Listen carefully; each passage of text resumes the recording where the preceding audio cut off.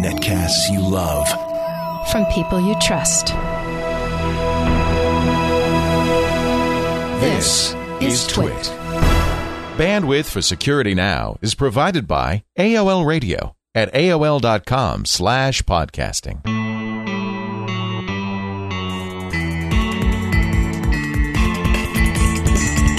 This is Security Now with Steve Gibson, episode 85 for March 29th, 2007.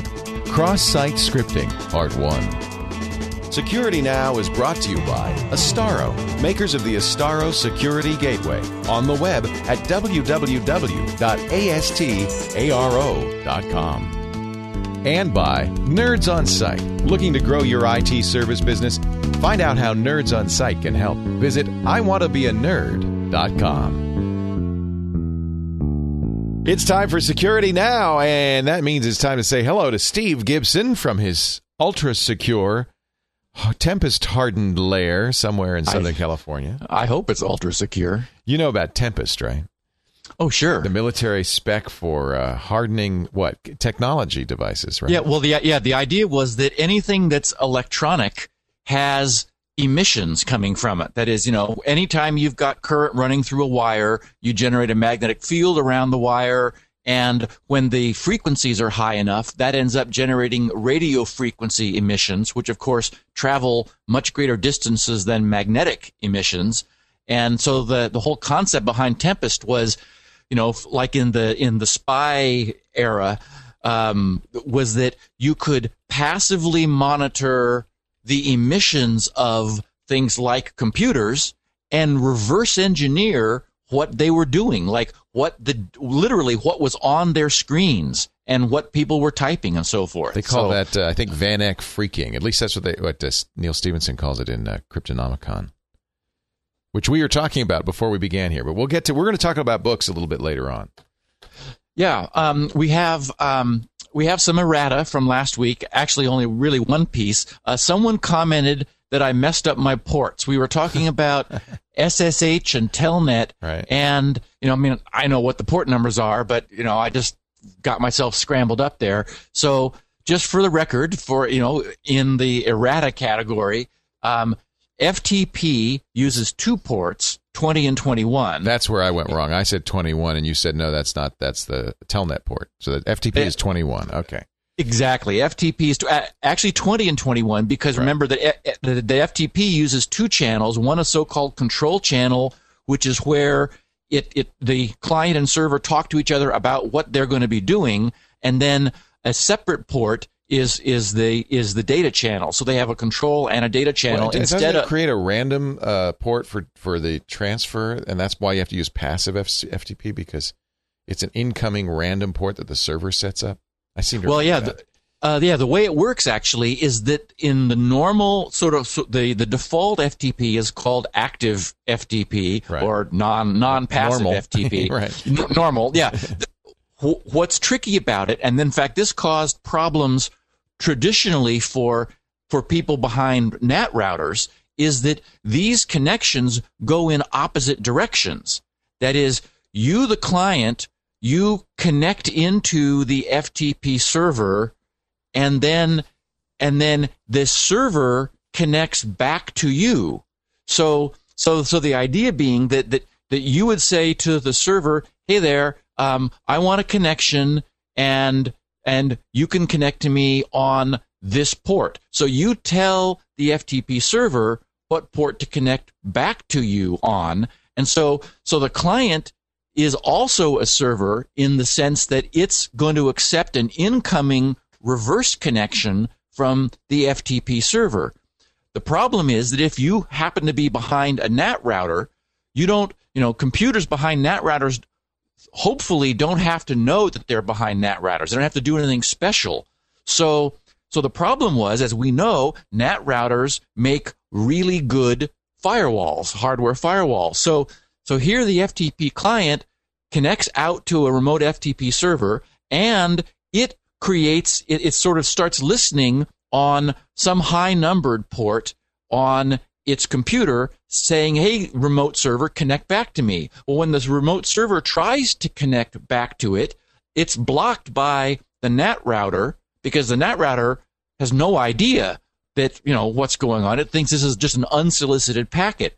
So there were two solutions. The first was to change the FTP protocol and in so-called passive mode so that both connections are outgoing from the client, and that solves the NAT router problem. The cooler solution, which now all contemporary NAT routers support, is they're smart enough to see a packet going out to port 20 of the remote FTP server and to literally look inside the packet, to interpret the packet in the same way that the FTP server will, where it says, make my reverse connection on this port.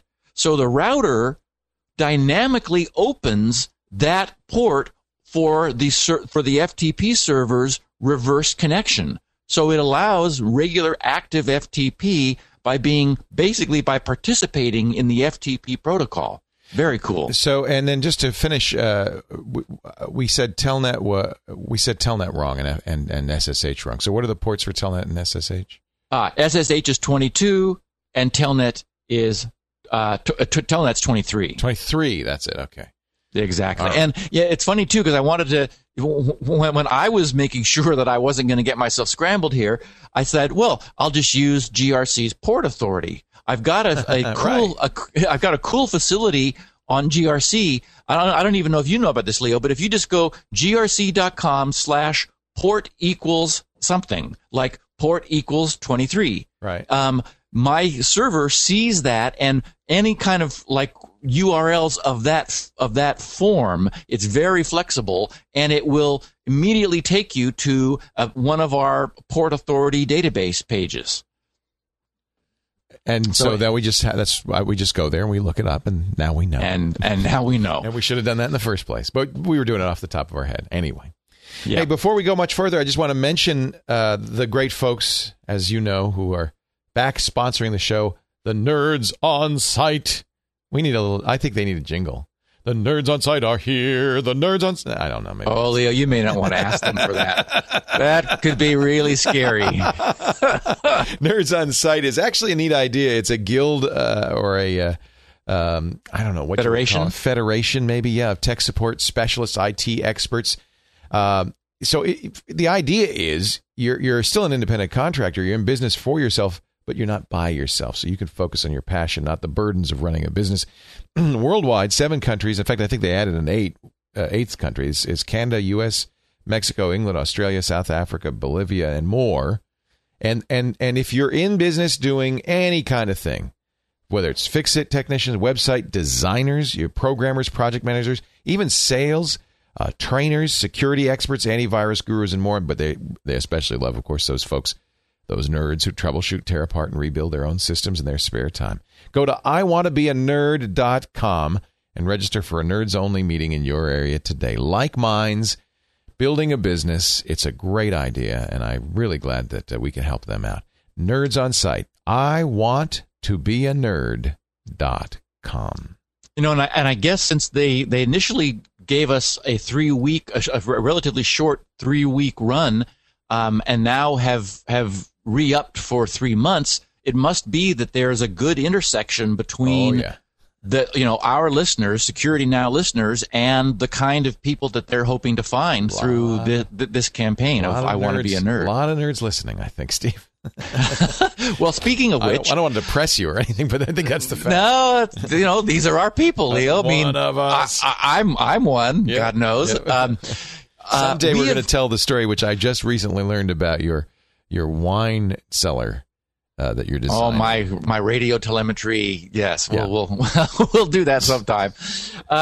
We've had a lot of feedback, very positive feedback from people who have followed our mentions in the past of Peter F. Hamilton's books. We talked about Pandora's Star and then the sequel Judas Unchained, and recently Fallen Dragon. We had a bunch of comments back from people saying, "Wow, I really loved Fallen Dragon," and specifically saying, what else do you know? Who else, have you discovered that is equally good? And And I have to say that the kind of sci-fi I like is more along the so-called, hard sci-fi variety. I've never really understood why, wizards and unicorns and things are like in the sci-fi section of bookstores. It's so annoying. They got nowhere else to put it. I guess, but I don't think that's science fiction at all. I mean, it's fiction, fantasy. And I guess also it's often you see like fantasy and sci-fi. Well, to me, these are completely different genres. But I did want to share, thanks to, the quest from people for additional authors, I wanted to share another one of my finds that I am very excited about. This is a guy who is literally a rocket scientist.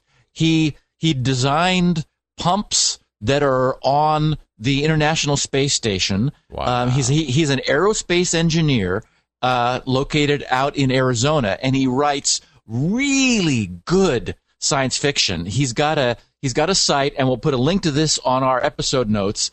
It's sci-fi-az.com, sci-fi-az.com. His name is Michael McCullum, and actually he and I were just exchanging some email because I wanted to find out about the various formats he offers. He has his books in paperback, so you can buy them that way, but also electronically downloadable, both PDF, Microsoft Reader, and in Palm format. And he just released the sequel to a book of his that I had read, I don't know, about a year and a half ago that I really liked. It was called Gibraltar Earth. And I was telling you about it a little bit before we started recording. The humanity has never encountered any other aliens, and we're out in the future exploring around, and we stumble upon evidence of a vast intergalactic race that is so powerful that it just stomps, basically it enslaves any other species that it encounters. Yeah, baby. And they don't know they don't know that we found out about them, so we scurry back to Earth with our tail between our legs, and the story unfolds from there. Well, he's just done a sequel to that I haven't read yet, that I just discovered because I was looking up his site in order to tell our listeners about him. But there's another trilogy, the Antares trilogy, which is just spectacular. So anyway, I give it my unrestrained, obviously, full recommendation to. I mean, all of his stuff is really good. He also has some freely downloadable short stories. I've not read them because I've just found his regular stuff to be so good. So without reservation, I can recommend this Michael McCullum at sci-fi-az.com. I don't have any sense for how much people enjoy the ebook experience. You know that I'm a major ebook reader. And in fact, you and I, Leo, have both just purchased the new Sony e-paper reader. I've never even I've seen it. I have not yet used it, but I'm excited to give it a try and see how it feels. Yeah, I just got it yesterday, and I used it last night, and I read quite a bit of Neil Stephenson's Quicksilver, which I had in hardcover. But I thought, well, I don't want to carry these to Canada. They're too big. Well, especially, Stevenson's books are like, huge. I mean, they're like carrying an encyclopedia around with you. So I bought the Quicksilver trilogy, and the funny thing is, it's only 10 megabytes, all 3 books, they're 3 huge books. And right. I put them in a bunch of other stuff, and there's 100 megabytes worth of storage to start with on that ebook reader, and I still haven't filled it out. It's taken me, I'm not used to reading on an electronic device. It's small and lightweight and very thin. And it feels like a paperback. I got a little book light for it too, because you need ambient light. Right, because it's an e-paper display, which is to say they've got bicolored spheres, white on one side, black on the other, and they electrostatically rotate the spheres to either have their white face front or their black face front. Right, and then the beauty is, once you've spun these spheres, they require no power because they're in a viscous medium. They just hold their position. It's very clever. Yeah, I mean, well, and, e-paper, we've been reading about it for literally, I think, decades, but it's one of those ideas that's been, it's been on the drawing board and hard to actually put into production. But Sony, as far as I know, is the first commercial e-paper technology. And what's cool about it is battery life issues just go out the window. I mean, they say you can read all of War and Peace 4 times on a single charge. So there's just none of that.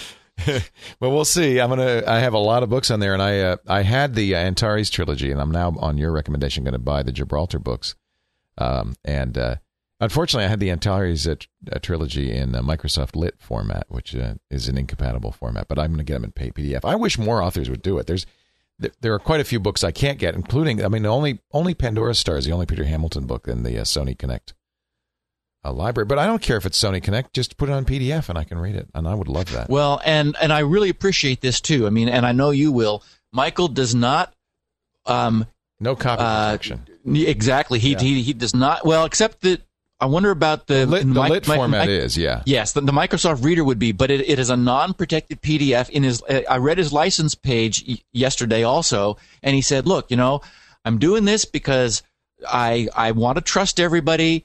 Please don't post these. Please pay for them. Don't share them. If you like my work and you want more, and believe me, I mean, I really want more. This guy, his books are just so good. He says, pay for them. Don't steal them. And then this can work. Well, I've paid twice now for Antares, and I don't mind. It's so cheap. $15 for 3 books. Come on. Oh, and Leo, let me tell you, you have a treat in store for you with this Antares series. It's so good. Now I have too much stuff to read. This is a bad thing. I've got this ebook reader has literally now 20 or 30 volumes on it. Yeah, and how did you find? Because since I have not yet had the Sony e-paper experience, and you know that I don't mind looking at a little tiny Palm Pilot screen. How did you find that screen? It's pretty good. You could set the text size to small, medium, or large, and of course, I'm getting old, so medium was good for me. It isn't high contrast. I would like it if it were a whiter background with black text. It's a little gray, but it's fine. I mean, it's better than a Palm, I think, and it's certainly a bigger screen than a Palm. And the only other thing that bugs me a little bit, there are 2 different ways to turn a page, neither of which is very natural, at least not for me. And there's a flicker when you turn the page, which I find a little annoying. But these are minor, and I did find it easy on the eyes, and I read quite a bit. I read about 20 or 30 pages last night, and I didn't have any eye fatigue. So I think it's going to work. Be great for an airplane. And great for traveling because I can now have my whole library with me. Yeah, I'm really fanatical about battery issues, and so for if I'm reading in a restaurant and the waiter comes over to talk, I have to I turn the power off. And you won't have that problem with this. Well, exactly. With this, you don't even worry about it. Nope. You just lay it down because it's not consuming any power. And it looks a little bit like a paperback. I mean, it's thinner than a paperback, but it's not much bigger. And so that's you don't look like too much of a weirdo. Yeah, and it plays music too, doesn't it? It does. I'm not sure how the battery life would be with that, but it does. Yeah, it would probably pretty much kill it. Yeah. Well, I had one SpinRite fun story that I wanted to share. I'm not going to read Tom's last name because, you'll see when I read the story why he may not want me to identify him. He said, Steve, I looked all over the site and could not find anywhere to leave some feedback, so I'm mailing you here. I think he must have sent it to our support email, and then Greg forwarded it to me. He said, I'm a Windows systems administrator and have been dealing with bad hard drives for quite a while. I've been listening to Twit and Security Now since the beginning. I've been trying to get my boss to purchase SpinRite for years, but it never seems to be in the budget. Since I am a father of 2 small boys and daycare costs are killing me, I've not had the funds to purchase SpinRite for myself. But I have heard and read many of the testimonials and would love to try a copy. So he says, finally, last week, a coworker came to me with his dead laptop. He had all of his wedding photos and many hundreds of dollars worth of downloaded music on his drive. I looked at the laptop and knew for sure that SpinRite could fix his problem. I wonder how he knew that. Ew, why would you think that? And he says, well, I got a copy of SpinRite through some nefarious means. Oh, shame on you, Tom. And he says, sorry, Steve. and sure enough, SpinRite brought the hard drive back to a working state, and I was able to recover everything. Wow. He says, when my coworker found out that I got everything back for him and made backups, he was delighted. He asked me what I would want in payment. I said $89. He looked at me strangely and said, why 89?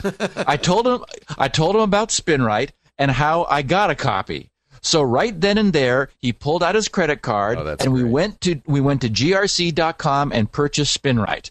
I feel a lot better now having a legal copy. Thank you, Steve, for the great product, and I can't wait to help others in the future. It's a nice tool to have because for exactly that reason. You know, people when people come to you, you can say, "Well, let me try SpinRite on it," and it's really nice to own. I have to say, it is well worth the $89.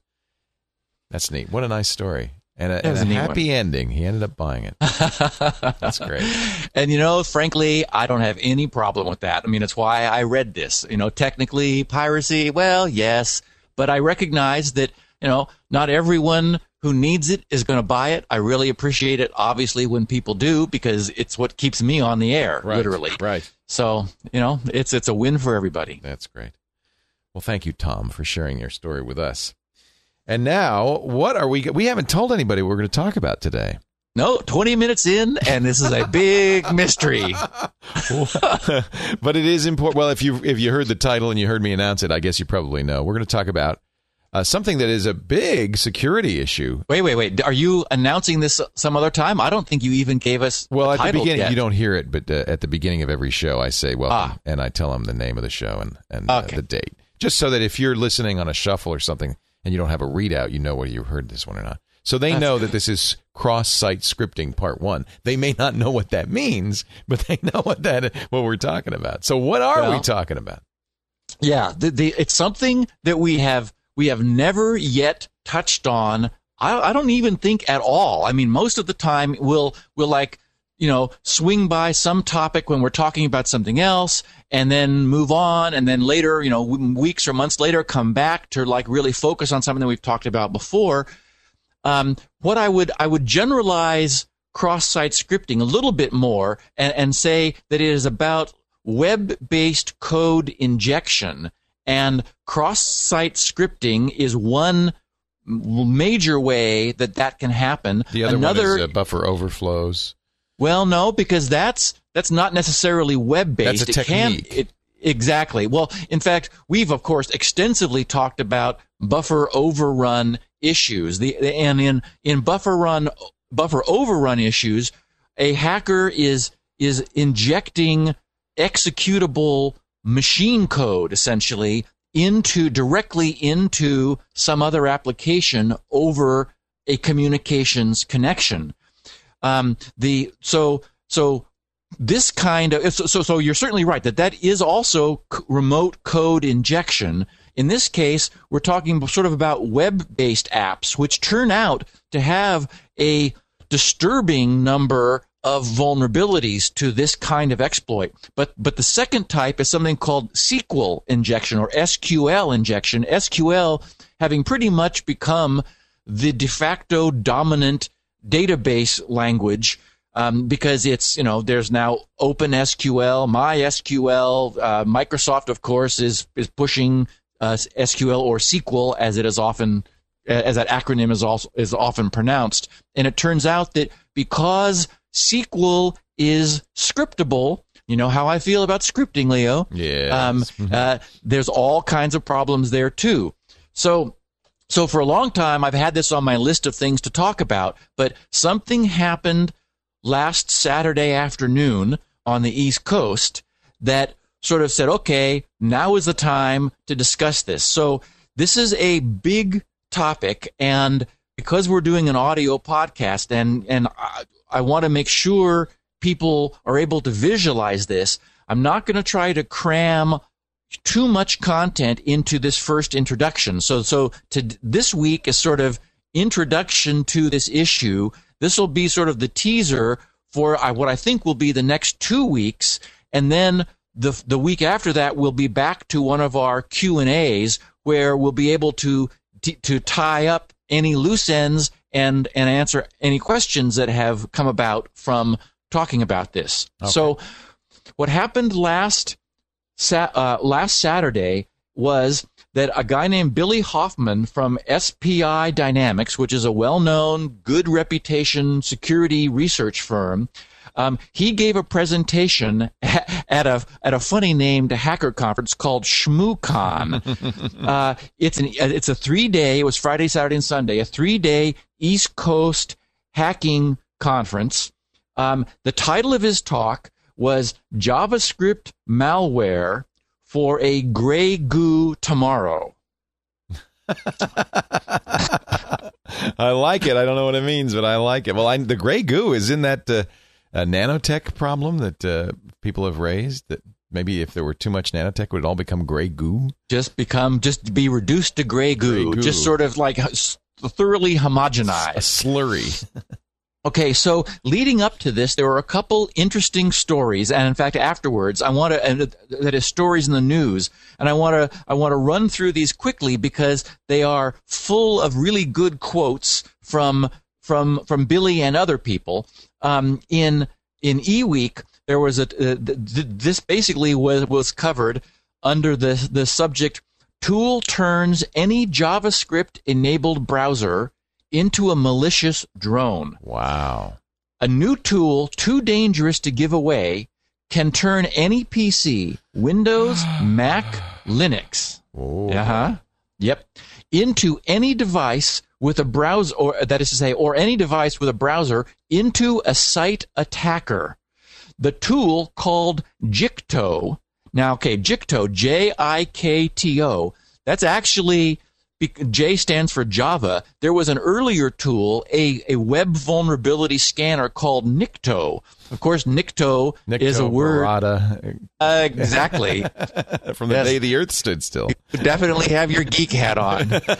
Klaatu Barada Nikto. That's what you had to tell the robot to save the earth. Well, because the robot's name was Klaatu. Right. Klaatu, right? Klaatu. And so you had to address Klaatu and then give him this coded phrase. So anyway, this is not Nikto, this is Jikto, okay. Jikto. It's a web application scanner that searches for cross-site scripting vulnerabilities. Billy Hoffman, a security researcher with SPI Dynamics, demonstrated what the tool could do at the ShmooCon hacker convention on March 24th, namely Jikto, which is written in JavaScript. Okay, JavaScript. You know how I feel about lovely JavaScript. How you feel about Web 2.0, Leo, and I know that they're separable, but this can surreptitiously latch onto a browser, and remember, any browser, Windows, Mac, Linux, that has JavaScript enabled. After silently inserting itself to run inside any browser, be it that of a PC or even a cell phone, Jikto can then search sites for cross-site scripting vulnerabilities and report its findings to a third party without the user of the infected browser being aware. So get this, you go to a site that is, with JavaScript enabled, which we understand most people have to get the functionality of Web 2.0 and, all the fancy stuff that's being done these days, or you receive email and you're using a web-based email viewer, as most people are by default. One way or another, this JavaScript runs. It commandeers your browser on the spot, turning it into a scanning tool, which will then scan other websites for vulnerabilities and report what it finds to a third party. It said, and so Hoffman says it can also replicate itself onto sites containing cross-site scripting vulnerabilities, meaning that it has the capability of also being a worm which can self-propagate and then spread via latching onto other visiting browsers. This is something that JavaScript wasn't supposed to be able to do, but unfortunately, Hoffman says it can, and he demonstrated it. Wow.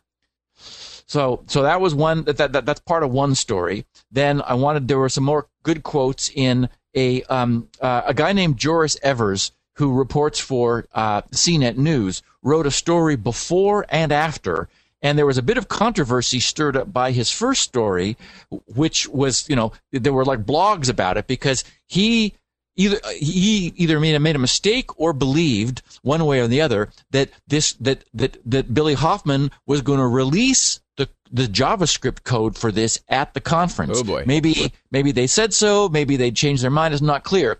But Joris's first story says a security researcher has found a way hackers can make PCs of unsuspecting web servers do their dirty work without having to actually commandeer their systems.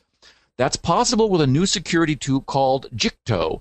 The tool is written in JavaScript and can make PCs of unknowing web surfers hunt for flaws in other websites, said Jikto creator Billy Hoffman, a researcher at web security firm SPI Dynamics. Hoffman, who developed the tool as a way to advance web security, plans to release Jikto publicly later this week at the ShmooCon hacker event in Washington, D.C. Quote, "This is going to drastically change the scope of evil things you can do with JavaScript," unquote, Hoffman said. Quote, "Jikto turns any PC into my little drone. Your PC will start attacking websites on my behalf, and you're going to give me all of the results." Wow. With the advent of online applications, hackers have shown increased interest in breaching web security through vulnerabilities such as cross-site scripting bugs and SQL injection flaws, which have been around for years. Even though these have been around for years, such security problems are increasingly being reported and exploited. Jikto is a web application vulnerability scanner. It can silently crawl and audit public websites and then send the results to a third party, Hoffman said. Jikto can be embedded into an attacker's website or injected into trusted sites by exploiting a common web security hole known as cross-site scripting flaw. Vulnerability scanners by themselves aren't new. Hackers often use such tools to find holes that let them break into systems. Jikto is like Nikto, a web application bug scanning tool popular among hackers. The difference is that Nikto is a traditional PC application, while Jikto runs in a web browser and distributes the bug hunting task across multiple PCs. It's like SETI at home for hackers. Kind exactly. of. Well, exactly. Or, like we're all familiar with the whole problem of bot fleets and distributed DOS attacks. Now we've got distributed vulnerability scanning courtesy of Jikto, which is just written in JavaScript, wow, which was, originally designed not to be able to do this kind of thing. Now, he didn't release the code. He just demonstrated it working. So correct. We don't know exactly what it's doing. It may, in fact, be calling a Nikto server somewhere. In fact, I suspect it probably is. So you wouldn't write Nikto in JavaScript. You couldn't really make that something you could. Well, the code has leaked. Oh, it has. Oh, well. Now we'll find out. And the reason I mention that is because if it does do something like that, and this is an example of why security, this happens all the time, that they demonstrate these flaws at security conferences, but they don't give enough details to really know. And for instance, if this requires a Nikto server somewhere, you would be caught red-handed at some point because it would be calling your server, and people would know who you are. Yes, and again, I've not looked at the code. That's an example of a potential flaw that you wouldn't know until you saw the code. Well, and the other thing too is certainly if it's going to be returning its results back to, for example, its originator, yeah, then certainly you're able to look at the code and track that down too. The problem, of course, is that these could be sites where you've got an unfriendly nation or an uncaring nation, with whom we don't have a relationship, or they could use the same sort of obscuration techniques that the IRC chat servers do. For example, it could log to an IRC chat channel and send its results into the IRC cloud, where it just disappears because it's being relayed autonomously from one IRC server to another. And the biggest problem is that, as is always the case with these things, once someone knows it's possible, it's not hard to recreate it. That is to say, just the fact that this has made the news, that we're talking about it, it's been blogging all over the place. If you put Jikto into Google now, you get just pages of this stuff. So now it's known that someone did this, and once you know that someone did this, it's just not difficult. You just everybody is smart out there who's involved in this, and so it's just not difficult to recreate these kinds of results. And you said it's leaked out. So even if you weren't smart, that's what I worry about. I don't worry about the guys who are smart enough to figure it out. I worry about the script kiddies who aren't, but will use this maliciously. Well, yes, and in fact, it's interesting because there are papers that have been written by researchers as much as 10 years ago. In fact, I've got one here that was put together by a bunch of Microsoft guys in early February of the year 2000, and I just want to read verbatim what they say about cross-site scripting. They say, under consequences of the attack, and I'll put links to this whole paper, and we'll be talking about this again, and we're going to get into the real detail, the nitty-gritty of what this is next week and the week after. Although the week after we may talk about SQL injection because it's related but not the same. But Microsoft writes, assuming that a particular web server is vulnerable to cross-site scripting attacks, the attacker can run a script in the wrong security context. This means that cookies can be read, locked down plugins or native code can be instantiated and scripted with untrusted data. User input can be intercepted. Any web browser supporting scripting is potentially vulnerable, as is any web server that supports HTML forms, and even HTTPS, that is, secure sockets connection, a secure connection provides no immunity. Data gathered by the malicious script can be sent back to the attacker's website. For example, if the script has used the DHTML object model, that is dynamic HTML, to extract data from a page, then it can send it to the attacker by fetching a URL. As long as the user navigates within a given domain, within the same domain, a robust exploit script can follow the user. This attack can be used against machines behind firewalls. Many corporate local area networks are configured so that client machines within their LAN trust servers on the LAN, but do not trust servers on the outside internet. However, so it's a way of breaching those zones of trust. It says, however, a server outside a firewall can fool a client inside the firewall into believing that a trusted server inside the firewall has asked it to execute a program. To do this, all the attacker needs is a web server inside the firewall, like the corporate intranet server, that doesn't check fields in forms for special characters. Only one page on one web server in a domain is required to compromise the entire domain and network. Yep. This is true even if the vulnerable web server doesn't hold any important data, because, of course, it can be used as a jumping-off point. It can still be used as part of an attack on other machines within the same domain. All web servers should guard against this attack, even ones that don't perform critical tasks.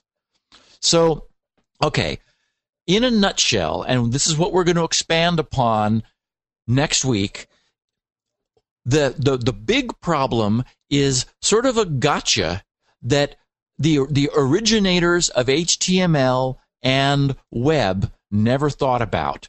And that is, what happens when, for any reason at all, users, that is clients of a web server, are able to provide anything that is going to be redisplayed. And that's the fundamental flaw in the web architecture. That is, originally, in day one of the web, as we know, web servers were serving static pages. That is, users would go and, you just clicked on links and you looked at pages that the webmaster and his people had created for people to download and view. That is, browsers were simply browsers. They looked at static pages that never changed. Every time you went back, you saw the same page. Then, of course, little additions were made, like web counters, like, how many visitors have been to this site, or how many visitors have viewed this page. So we were seeing a little bit of dynamic content. But of course, the whole big explosion in the net came, especially in the web, came from making sites interactive. Any kind of a forum is an interactive site.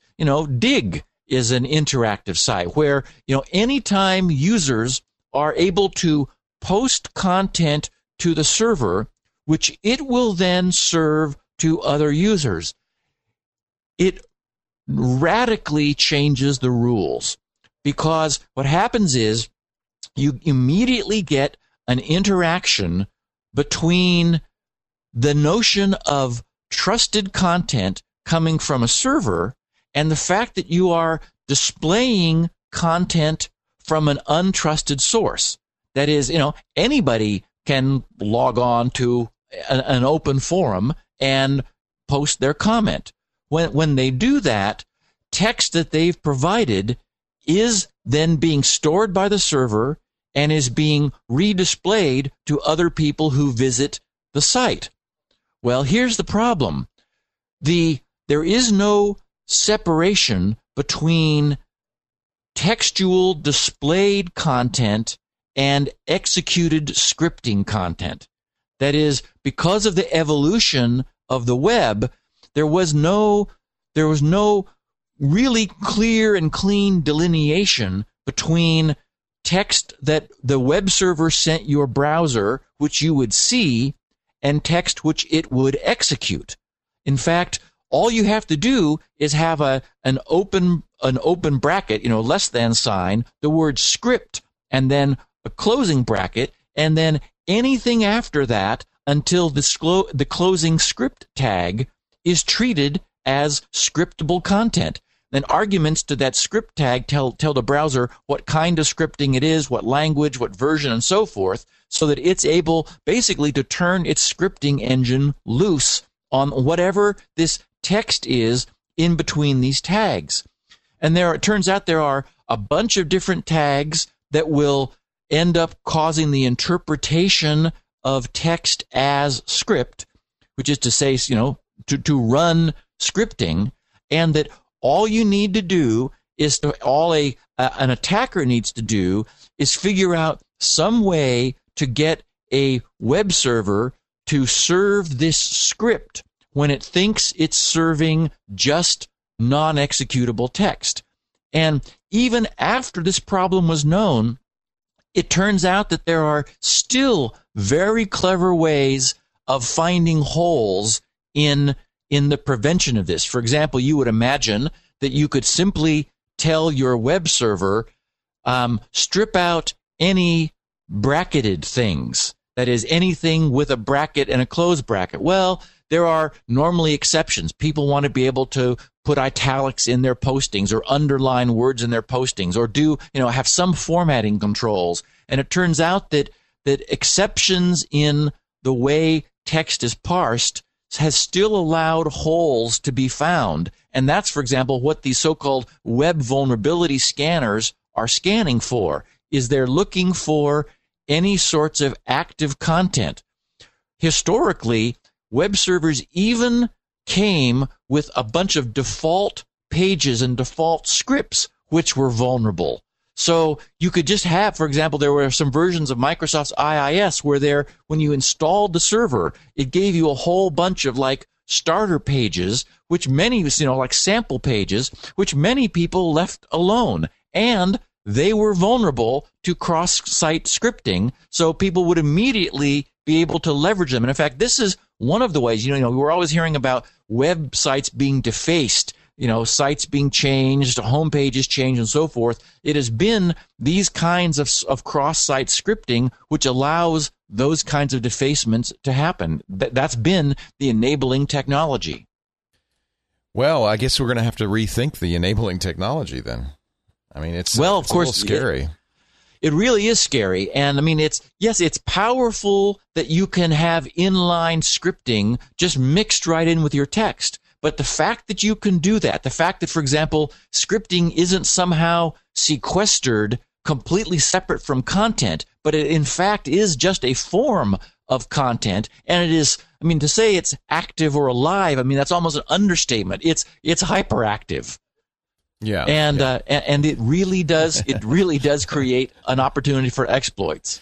So we're going to continue to cover this subject in the next couple of episodes, give you some more in-depth look at how cross-site scripting works and so forth. In fact, what are we going to talk about next time?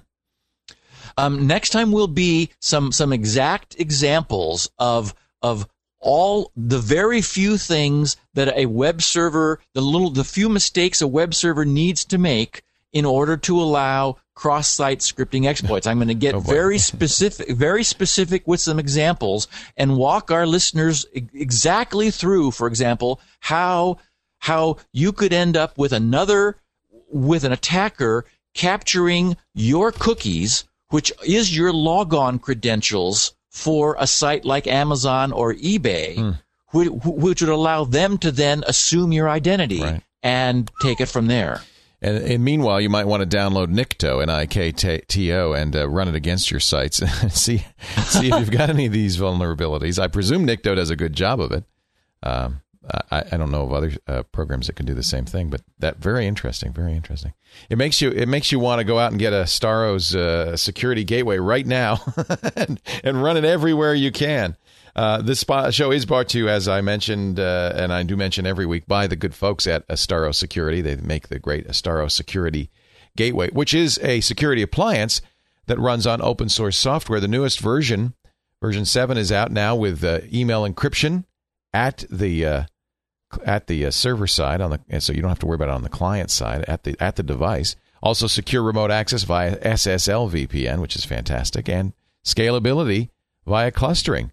Astaro has developed a unique brand of active clustering that enables a load distribution for as many as 10 gateways, eliminating the need to install additional load balancers. It's very cool. It's a patent-pending technology, which really increases the speed and reliability of network traffic. So when you invest in an Astaro security gateway, you can grow it as your enterprise grows. And don't forget, by the way, home user licenses are available for free for the V7 package, including all subscriptions in Astaro Up to Date. That's a great deal. Astaro, find out more by visiting on the web at www.astaro.com, or if you're so inclined, you can also find out more about Astaro. In fact, even go to them and sign up for a free trial of the Astaro Security Gateway in your enterprise by going to 877 for Astaro. Wait a minute, let me check that to make sure that's right, because I actually don't have it sitting in front of me. I have this all memorized now. I was going to say, it sounds very familiar, Leo. It sounds like the right number, but let me just look it up. In the meantime, while you're doing that, I'm going to correct my own errata from the beginning of the show. Even as I said it, I knew I was misspeaking, and so for anyone who has already sent off email telling me that I still got my I still got my FTP ports backwards. I mean, I know so well that the server listens on port 21, and I'm sure that I said it listens on port 20, which I know is not the case. Okay. FTP is the main, it's the control channel for FTP. The server listens on port 21. And then it's port 20 that is the reverse, the reverse channel, the data channel. I always thought it was a random port. I must have misunderstood the spec when I was looking at it. Well, it's random at the client end, but because okay, yeah. Yes. Yeah. So it's whatever port the client is able to be assigned by the OS. Remember that service ports are only able to be opened. Service ports are those ports from 1024 and lower. Those are only able to be opened for listening by privileged processes in Unix. So that clients are unable to listen, for example, on 21 and 20. They're able to listen on high-numbered ports. So the idea is that the client makes the remote connection to the server on port 21 and says, I've just opened port, 32654, connect back to me. And so the server connects from its port 20 up to the client's specified port number. Okay, got it. So, and fixed my own mistake there. And the number for Astaro is, I was right, 877, the number 4, ASTARO, for a free trial in your home. We thank them for their support. Well, I think now we have, this is the first time we ever had an errata correction in the actual show, correcting an errata at the beginning of the show. So that's impressive. The turnaround's getting very quick on these errata.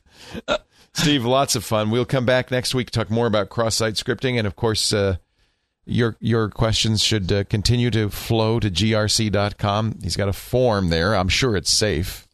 Tested for cross-site scripting. Yes, because I'm not displaying anything that anyone posts. Although, Leo, I have to say, I will confess that GRC did have a cross-site scripting vulnerability years ago. Interesting. Back when Microsoft's IIS was having so much trouble with its own URL parsing. Remember, there were all kinds of exploits where you were able to put funky Unicode characters in the URL in order to get IIS to misbehave. And I was unhappily using IIS, and I didn't have any sort of filter. So I wrote my own URL pre-parsing filter to intercept any and all incoming URLs before they got to IIS. And what I did was I had a page that would intercept and say, I called it the APF, the Advanced Prophylactic Filter, because it was a prophylactic for IIS that would, basically protect IIS from any badness trying to get in. And what it did was, when you got intercepted by this, it showed you the URL that was illegal. Oops. Because what that meant was that the user was providing was providing something, anything, which could cause the server to redisplay it, even as an error message. And so there was that created a cross-site scripting vulnerability, which someone pointed out to me, and I quickly changed. So it's like, it's so easy to do. It is. You have to be just ever vigilant. It's very much like, although different, of course, from the buffer overrun problem, where it requires so much vigilance. And so the problem is with all of our contemporary sort of next generation Web 2.0 applications, which are all about Wikipedia and Dig and online forums and communal blogging, any situation where the server has any reason to display what someone provides, that creates real trouble due to the fact that text and script, they're able to cohabitate on a page. Right. Well, go to grc.com, look at that form, find a hole, find a flaw, and let us know. And meanwhile, while you're there, you can download 16 kilobit versions of this podcast and Elaine's great transcription so you can read along on complicated subjects like this. I think it's always helpful to read along as you're listening to Steve. You can refer back to it, show the boss, explain why you have to recode the entire site. All of that is at grc.com, along with all of Steve's free security software and the great SpinRite, the world's finest disk recovery maintenance utility. Steve, we'll wrap this up, but we'll reconvene in a week. What do you say? Yep, we're going to need everybody to have their propeller caps on next week. Okay. Thanks, Steve. See you then. Security Now.